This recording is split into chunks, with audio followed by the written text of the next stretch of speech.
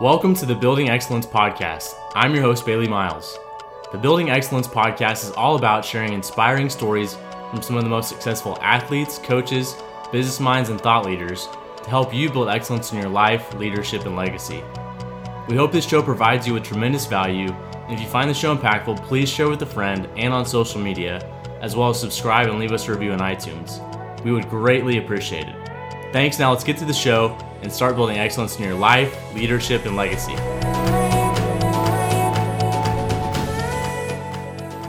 Hey everyone, welcome to the Building Excellence Podcast. I've got Blake Brewer on with me today, so I'm very excited. He's got a lot of a great story, and also what he's doing today is phenomenal. So I'm excited for everyone to hear that. Blake, thanks for being on the show. Hey Bailey, I'm excited to be here, man. I've been looking forward to this all day, all week, really. We had got to, I don't know, we didn't even have coffee. We were just sitting there a couple weeks ago, and that was a great Catching up. conversation. Yeah, Absolutely. and of course, I'm allowed to say that I love your mom on here and how great she is, and she's mentored my wife, and man, I love old Julie. Yeah, she's great. I'm blessed to have her as my mom. So. Anyway, if you would just start, just kind of give us some background of you and, where'd you grow up? Kind of give us some background detail about that.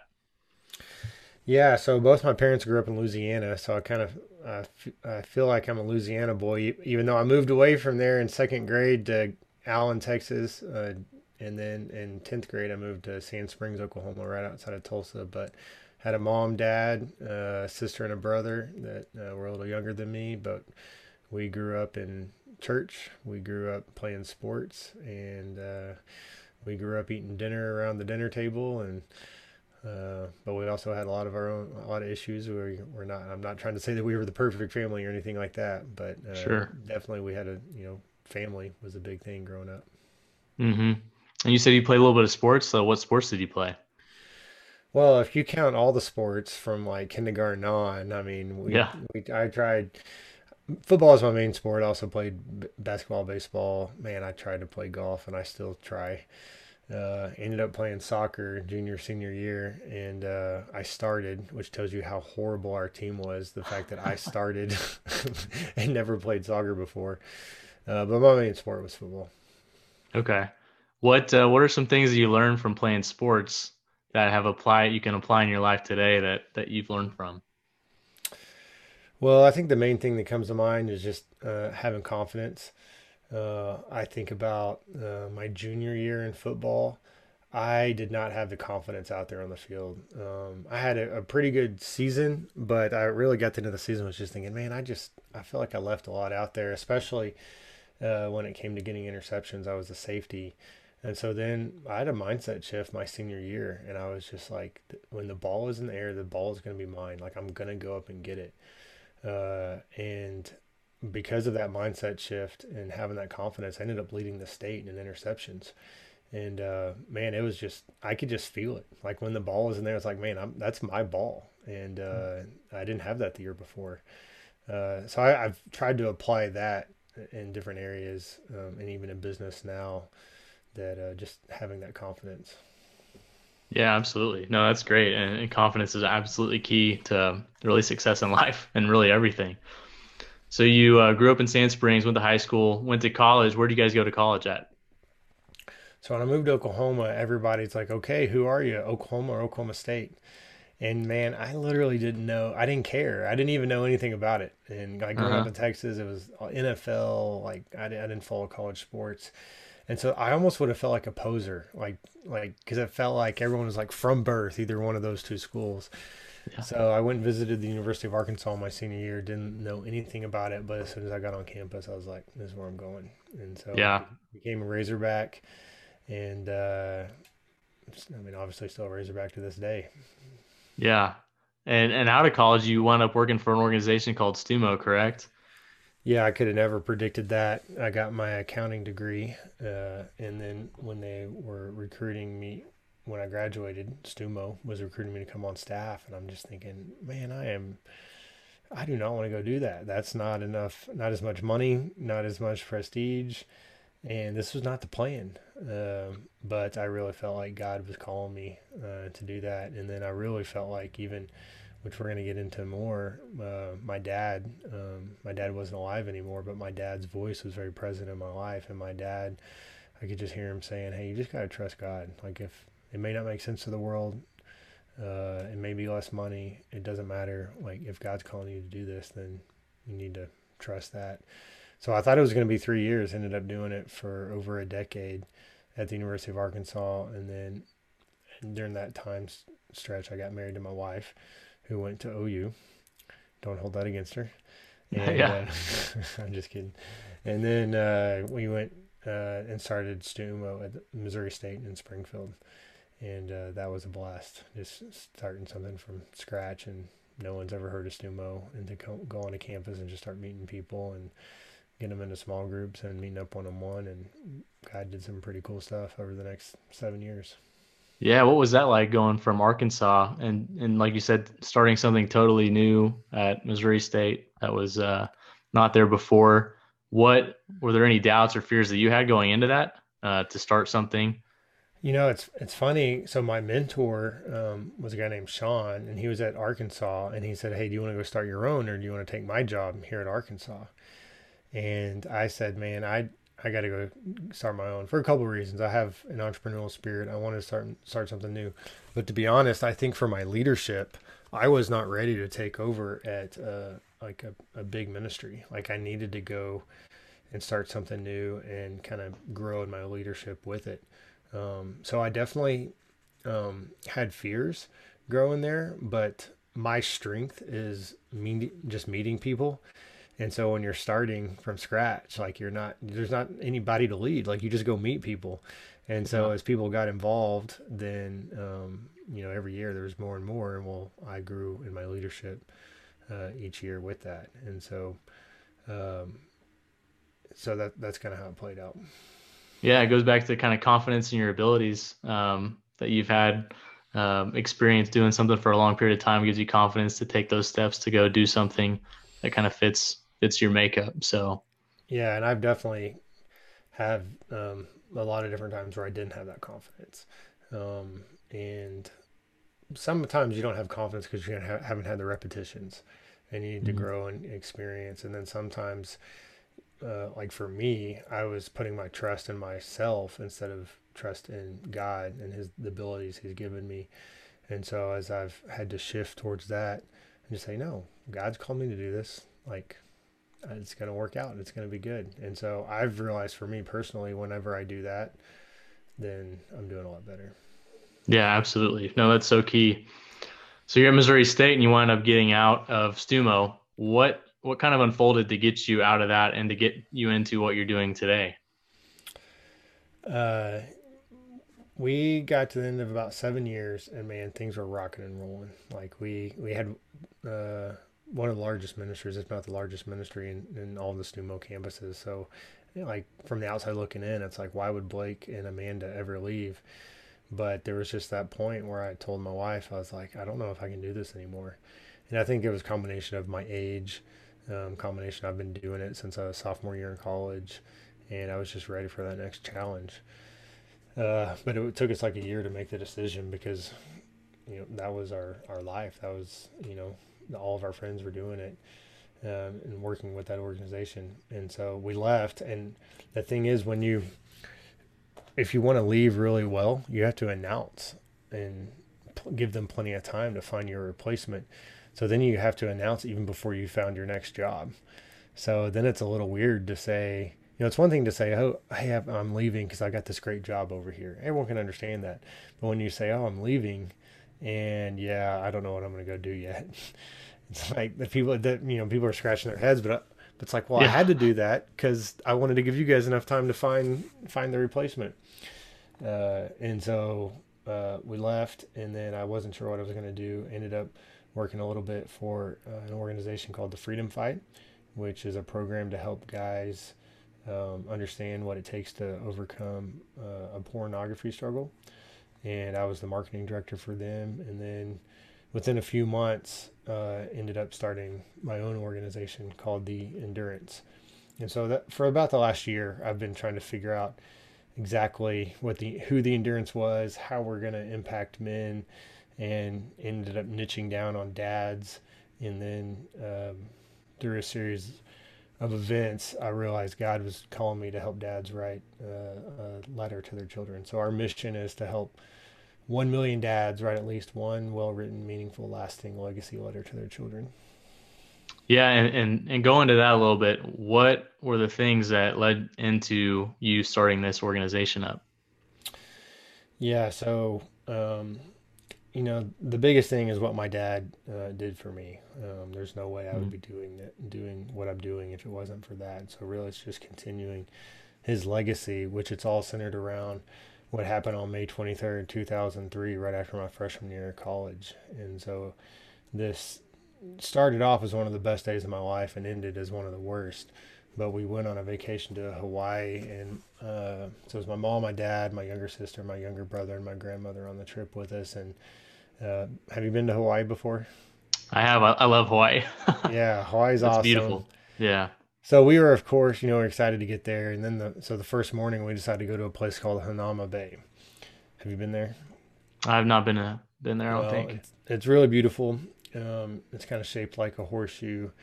And as soon as we got there, we did what we always do. We jumped in the water and went snorkeling.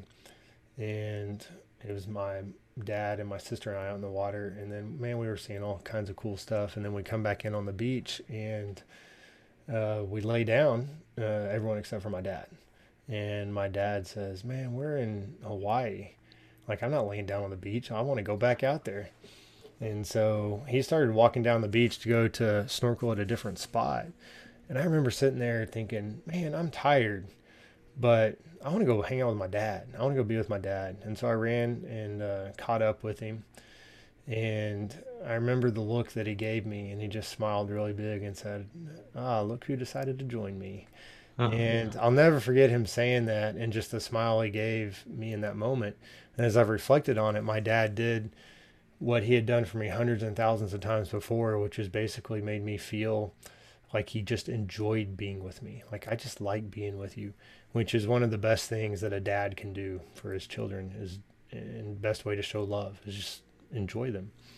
And so my dad and I got in the water, and of course we didn't just stay in the shallow end. We decided to go further and further out, and we ended up in an area called the Witch's Brew. Now I know it's called that.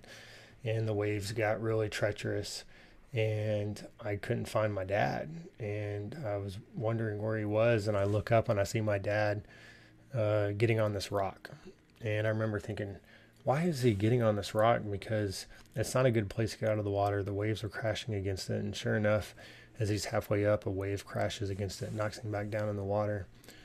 And I knew he was probably in trouble, and so I swam over to where he was at, and I couldn't really see where he was now, and I knew I needed to get a break. So I on that same rock that my dad tried to get out, I got out of the water by God's grace, in between the waves. And as soon as I got on top of the rock, I looked down in the water and I see my dad, and he's treading water, and he looks up at me and he yells for help. And this is when I really knew he was in trouble.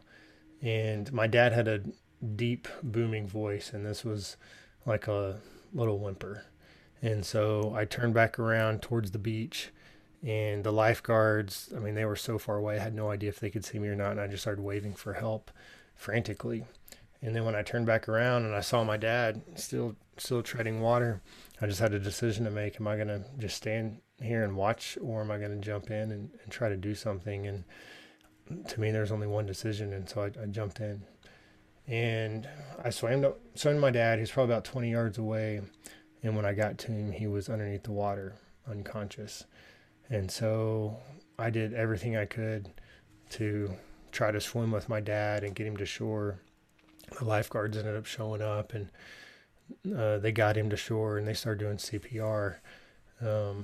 But it was too late. My dad had drowned on that day. And so what it's literally started off is one of the best days of my life. In a matter of moments, I'm sitting there like what in the heck just happened? Like, my life just got turned upside down. And we were back in the condo a couple hours after this, and I had just called back and I had to tell my dad's parents what had happened. And of course, they were devastated. My dad's work, he worked at Hillcrest Hospital, uh, called church, called friends. And I just went to the back bedroom after that and was just kind of crying out to God, like, what, where were you? What happened? And it was at that moment that my mom appeared in the doorway and she said, I've got something for you. I was going through your dad's suitcase and I found something that he's been working on. I literally had no idea what she was talking about, but she walked across the room to me and handed me some sheets of paper. And at the top it said, Dear Blake, Natalie, and Marcus, my sister and brother's name. And she said, for the last couple of months, your dad's been writing a letter, and he was going to give it to you on this trip. And so in that moment, I felt incredibly loved, even before I read the letter. It's like my dad spent a couple of months of his life writing us a letter to share with us how he feels about us and to give us some wisdom and guidance. He had no idea he was going to die. He was just being a good dad and writing some thoughts for us. And as I read this letter, it was unbelievable. And he didn't know it was going to be his last words, but that's what it was. And so the last line of this letter, it said, you might be in the minority here on earth for your faith, but I assure you that in heaven you'll be in the majority. Love your dear old dad in Christ Jesus. And it was exactly what I needed at that moment. It just gave me a sense of peace. And so because of that letter, that letter changed my life. Just knowing, where my dad was, but also just having his voice, like in our life, like his words written down. And so I've had that for the last 18 years of my life. And then last summer, that's when it was like, okay, I've got to help other dads. That's my calling in life, to help other dads write a letter like this. Wow. Yeah, that's an incredible story. So how do you go about helping dads do that? Well, I quickly realized that it was going to be more than just inspiring dads to write this letter. Obviously the idea of writing a letter, it's not a new idea and it seems simple, but writing this letter is not necessarily easy. And so, especially when dads are busy, they're working, they've got all the pressure in the world. And so to sit down and think through like all the things that you want to share with your children, it's really overwhelming. So we created the legacy writing method, which I walk dads through the process of writing this letter so that we break it down into different sections. There's some sections that like one section has the three things that every person needs to hear from their dad. I love you. I'm proud of you, and I believe in you. And so I walk them through that. There's another section where we talk about different advice. If you're on your deathbed and you had 30 days to live, like what advice would you give your children? And so dads either go through this. Most dads go through my online course and they write it that way. I also do some one-on-one coaching, and then some group coaching as well. So like I just got off the call last night with 11 dads out in California. One of the guys, I was actually on his podcast, and he was like, man, this is amazing. I'm going to buy this for all my friends. And so he got all his friends together. And so 8:30 Wednesday night, I'm helping these dads write this letter. And last night, it was our second time to meet. So they had just finished some of the prep course lessons. So I tell the dads, like, we need to get our hearts and our minds in the right spot to write this letter. And there's some pretty tough things that are just amazing, though, when you do it. And so they were sharing that last night. But then, it's pretty amazing as I started on this mission. Like, I had no idea, like, how fast it was going to go or, what was going to happen, just trusting God each step of the way. But a couple months ago, I found myself on the phone with the vice president of the Arizona Cardinals. And I tell him about my mission. And I was like, man, I'd love for you to be one of the 1 million dads. What do you think? And he was like, heck yeah, let's do it. And so we've been working on his letter. He gave his letter to his 13-year-old daughter, and then he's working on the other one right now. But I help anybody and everybody write their letter. Yeah. How do you think your dad had the foresight to go about doing that? I mean, is that something, was he close to his dad? Did his dad do that to him, or do you have any idea on that?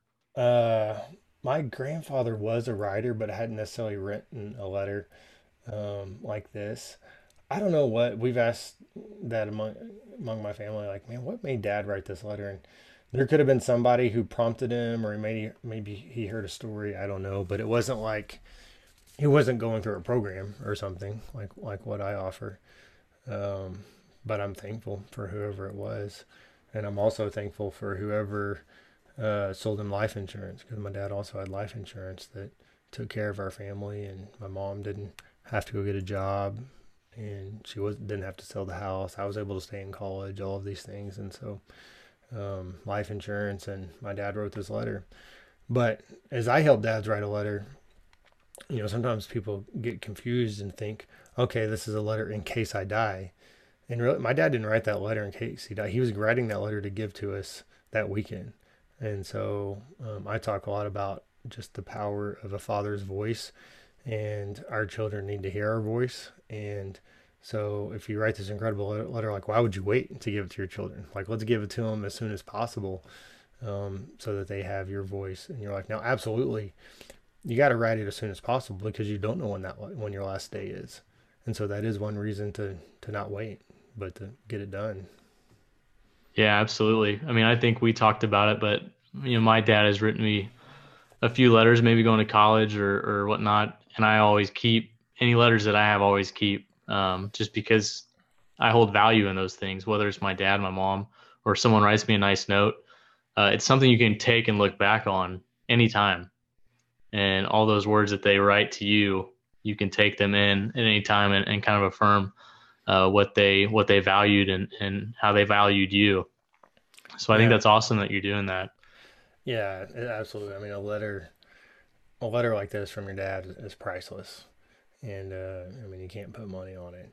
But like you said, so I have a 5-year-old and a 3-year-old and a 6-month-old, and I've written them letters. And the things that I've put in there will obviously be different than the letter I write them, a few years from now, or when they're 18 years old. I'll know their personalities better. I'll have different memories that I'll put in the letter. Um, but yeah, it'll be interesting 20 years from now for them to look back, and they'll be able to know, hey, what did Daddy think of me when I was 5 years old? Well, here it is in the letter. Like this, like he's loved me from the beginning. They'll know that. Yeah, and there's just something about having a handwritten letter over a text or an email. It's just something really authentic about it. Um, that just is so different. It's more intentional. And so, real quickly, I want to go back to knowing I've had a great dad, so I'm really appreciative of him, and we're great friends as well. We work together, so most of the time we're great friends. but um, but one of the things I can't imagine losing my dad. I mean, I know one day that'll happen. Um, but what was that like to go through that? Because one thing that I hear from you is, I'm not entirely sure, but I feel like your faith was uh, pretty important to you growing up. And so it seemed like you were able to use that for the better rather than for the worse. And I think a lot of people that go through really challenging times in their life, it goes one of two ways. Or it either makes them stronger or it makes them weaker. And I feel like it definitely made you stronger. What was it like going through that? And why did you come about it stronger than maybe going the opposite direction?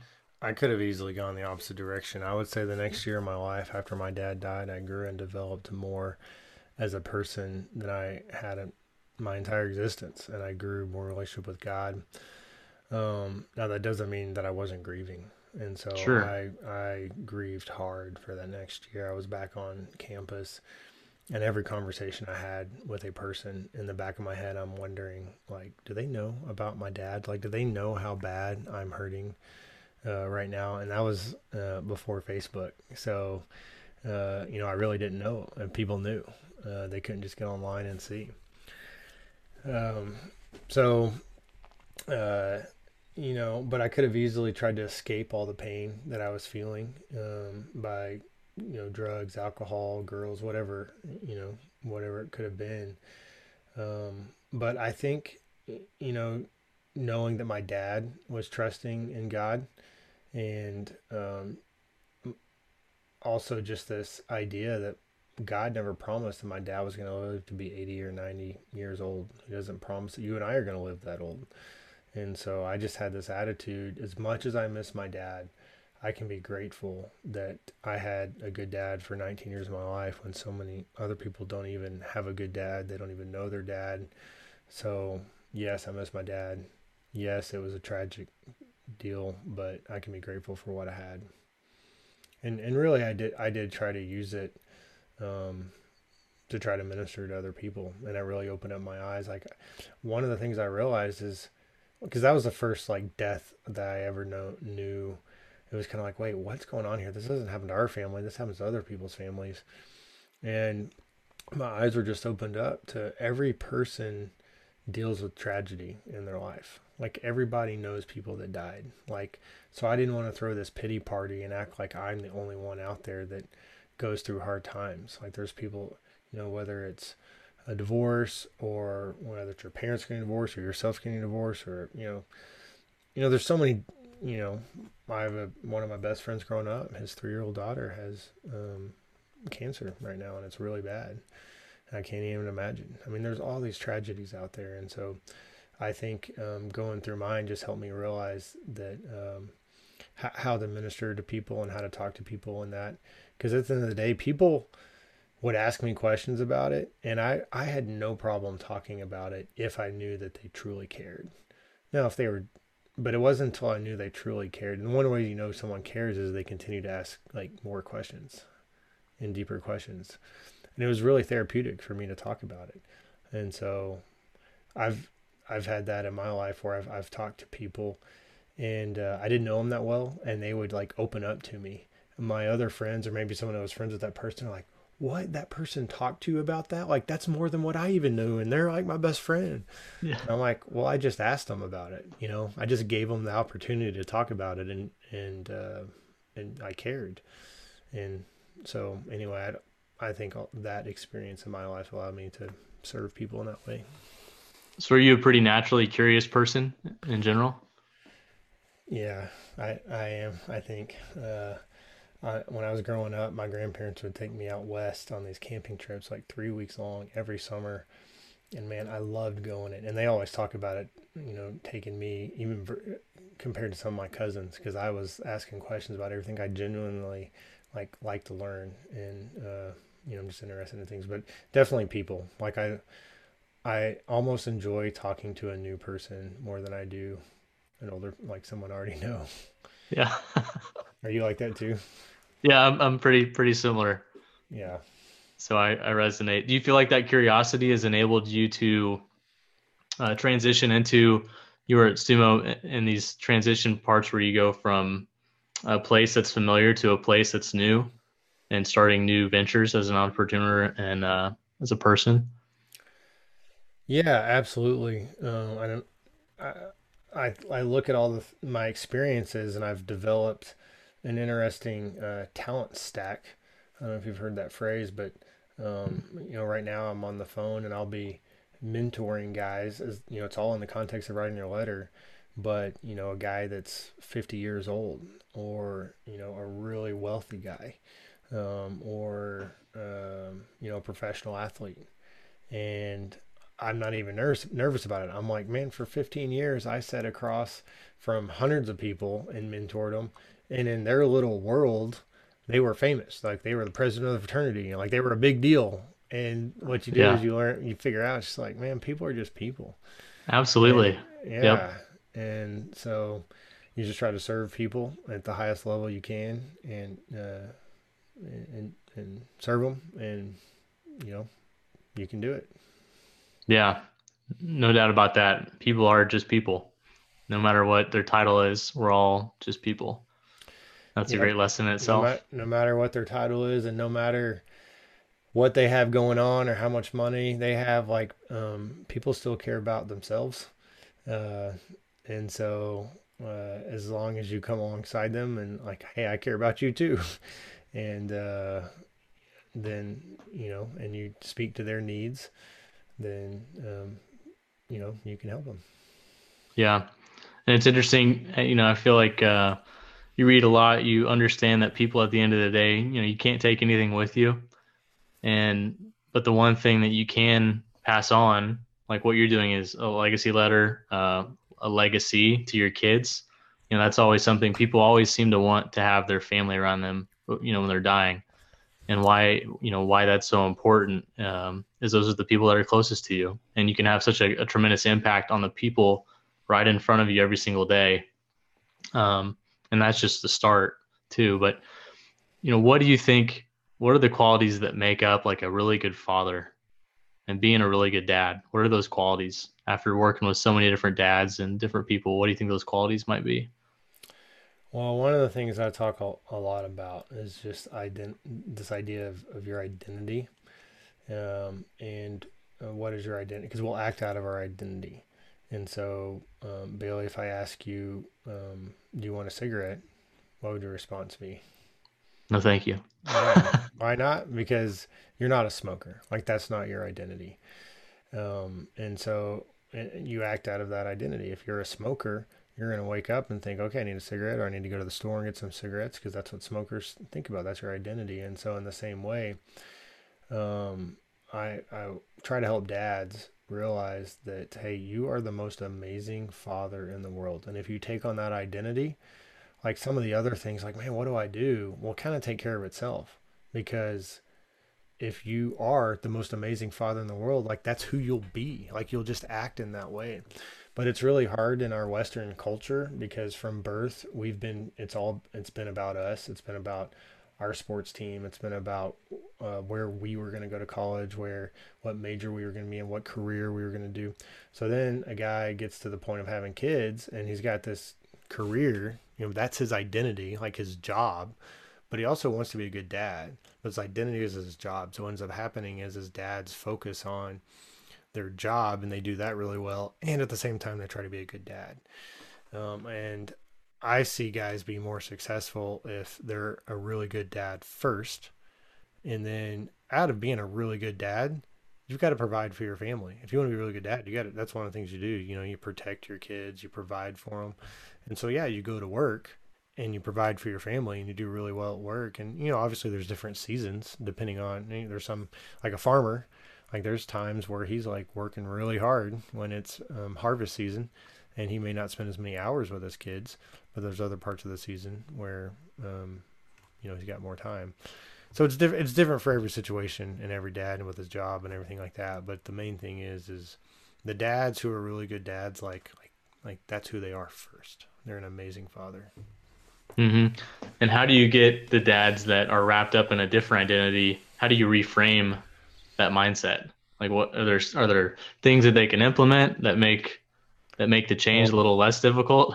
It's a pretty difficult change, but how right, do you go right. about doing that? Well, the first one is just helping them be aware, hmm uh, that is true.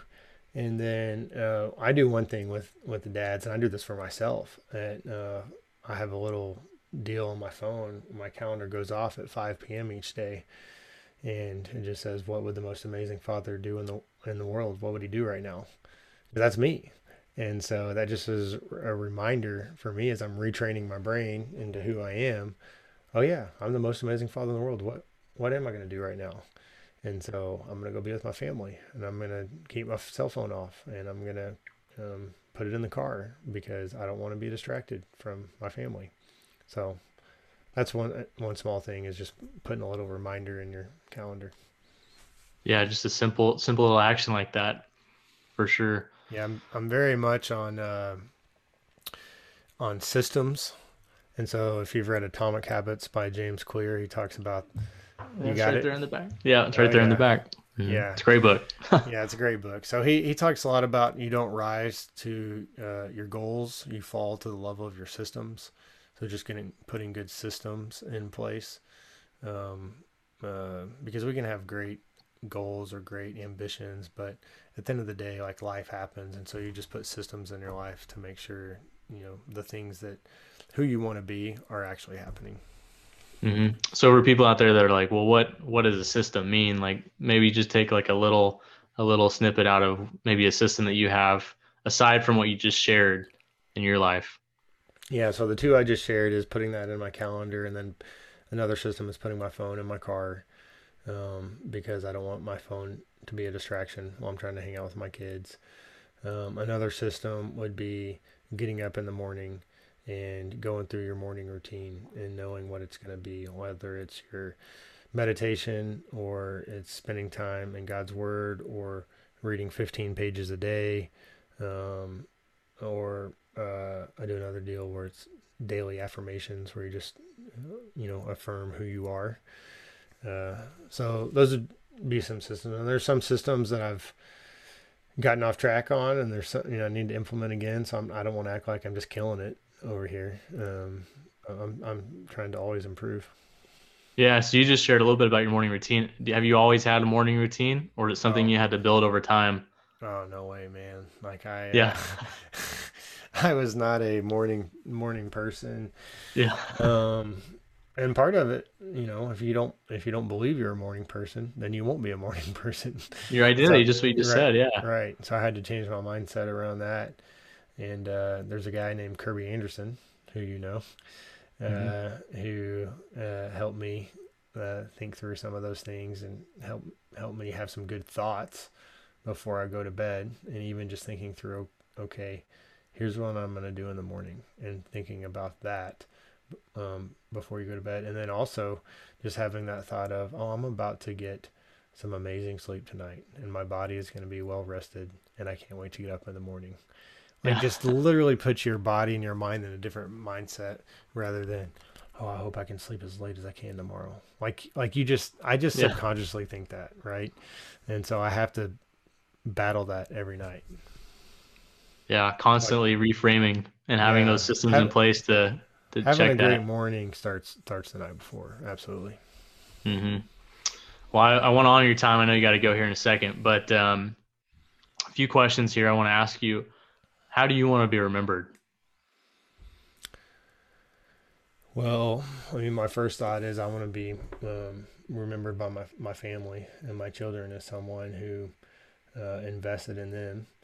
And I don't want to be the guy who invested in everybody else and poured into everybody else, and then I wasn't known at home. I wasn't famous at home. Uh, and so it's actually really good accountability now that I'm helping other dads. And I definitely have that struggle. I'm like, man, I feel like my business could grow like a lot faster if I just spent a little bit more time on it. It's like I can't be. That'd be like Dave Ramsey having a credit card. It's like Yeah. like Dave Ramsey can't have a credit card. Well, I can't be the guy who's not spending good time with my family, with my children. So it's great accountability. I love it. Yeah. Um, so and then I think I just want to be remembered as a guy who I don't know the best way to say it, but maybe just lived on the edge and lived by faith. Mm. I'm like, I don't know about anybody. There's no one else out there right now trying to create a business around helping dads write a letter. And I mean, when I first told my wife, she's like, "Now what? Like you're going to provide for our family by helping dads write it? Like how are you going to make money on that?" Yeah. And I mean, I saw it as a challenge. I'm like, "All right, we're going to do it." And God's provided. I would have never known that businesses would end up paying lots of money for their employees to go through it, and financial advisors to be buying it for their clients, or insurance agents to be buying it as a gift to give it to realtors. I couldn't have predicted that, but I'm already making more money in 2021 that I would have thought that I was making. And it's definitely fun to talk to my wife about that. It's like, Yeah. yeah, God provided. He's still providing. Yeah. But you took that step of faith because you felt God pull on your heart to do something and live on the edge, like you said. And sometimes Yeah. when we do that, we can't see in the future and we don't know what's going to happen, but we take those steps just like you have. And, you know, typically God provides not on our time, but Right. typically He will by taking those steps of faith. Yeah. So I would say that's a pretty good example that you've set to be able to go and do that. Do you have a typical favorite piece of advice you've ever received? Man, the very first thing that came to my mind is the Bible verse: is without faith it is impossible to please God, and so it goes along with what we're already talking about. Yep. But that's how I try to live. Just live by faith in small things, big things. I try to believe, that God's about to do something amazing in my business. God's about to do something amazing in my family this week. I can't wait to see I don't know what it's going to be, but I can't wait to see what it is. And so that's how I'm not like that every week, but most weeks I've been doing that, and lo and behold, good things happen. Yeah. Yeah. Awesome. The last question, we're going to change up a little bit. Typically, it's always about what does building excellence mean to you, but what does building excellence every single day as a father mean to you? You touched on it a little bit, but Yeah. I think for me, I think it's just investing in my children to the best ability that I can. I know that I'm not going to be the perfect father. I know that I'm going to come up short. I know they're going to need me in different areas, and I'm going to come up short. I already know that, but I want to be there to the best that I can, and that means with my words. I know that my words have meaning and are powerful, so I want to make sure I'm speaking life into my children, but also just emotionally showing up for my children, and then just physically showing up for my children. And so, and I think another word that it goes back to a lot is just being intentional. And I'll tell you, I'm not always that great at it. Like, I'm very much like, it'll all work out.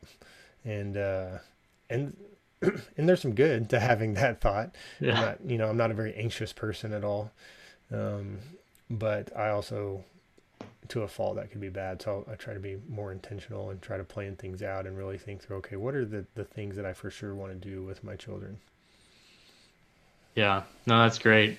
Well, Blake, thanks for being on the show, and thank you for being a person who's helping other men, other fathers, be excellent as a father. And honestly, that probably is one of the most important things we can all do. Really, aside from faith, that's probably the most important thing we can do is be good parents.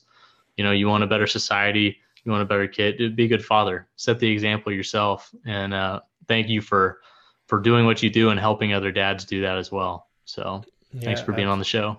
I appreciate you having me. And if any And dad wants help writing their letter, you can go yeah, to legacyletterchallenge.com, legacyletterchallenge.com.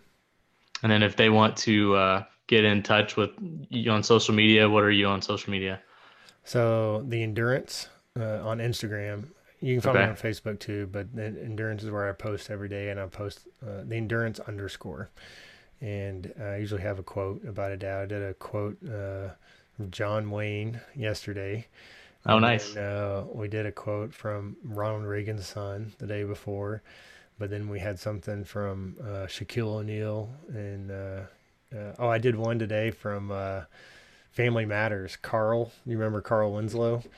So Okay. I don't know if you watched that show, but it was back in the early 90s. And so I put a quote in Uh-huh. there from him. So it's pretty good to have some fun with it. Yeah, absolutely. So yeah, if you wanna follow Blake, check out all his stuff, and then definitely check out the Legacy Letter and reach out to Blake to be to write your letter to your kids. So Blake, thanks for being on the show. All right. Appreciate it.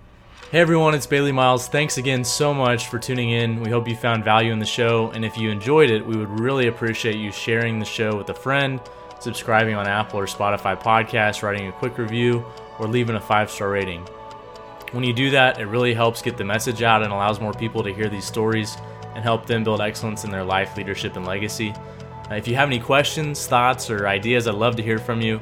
You can reach out to me via email. It's bailey@baileymiles.com. Follow us on social. We're on all the different social platforms, Instagram, Facebook, Twitter, and YouTube. Or check out our website at baileymiles.com. Once again, I'd love to hear from you, so definitely do that. And then thanks again for joining me on this journey. And remember, life begins at the end of your comfort zone.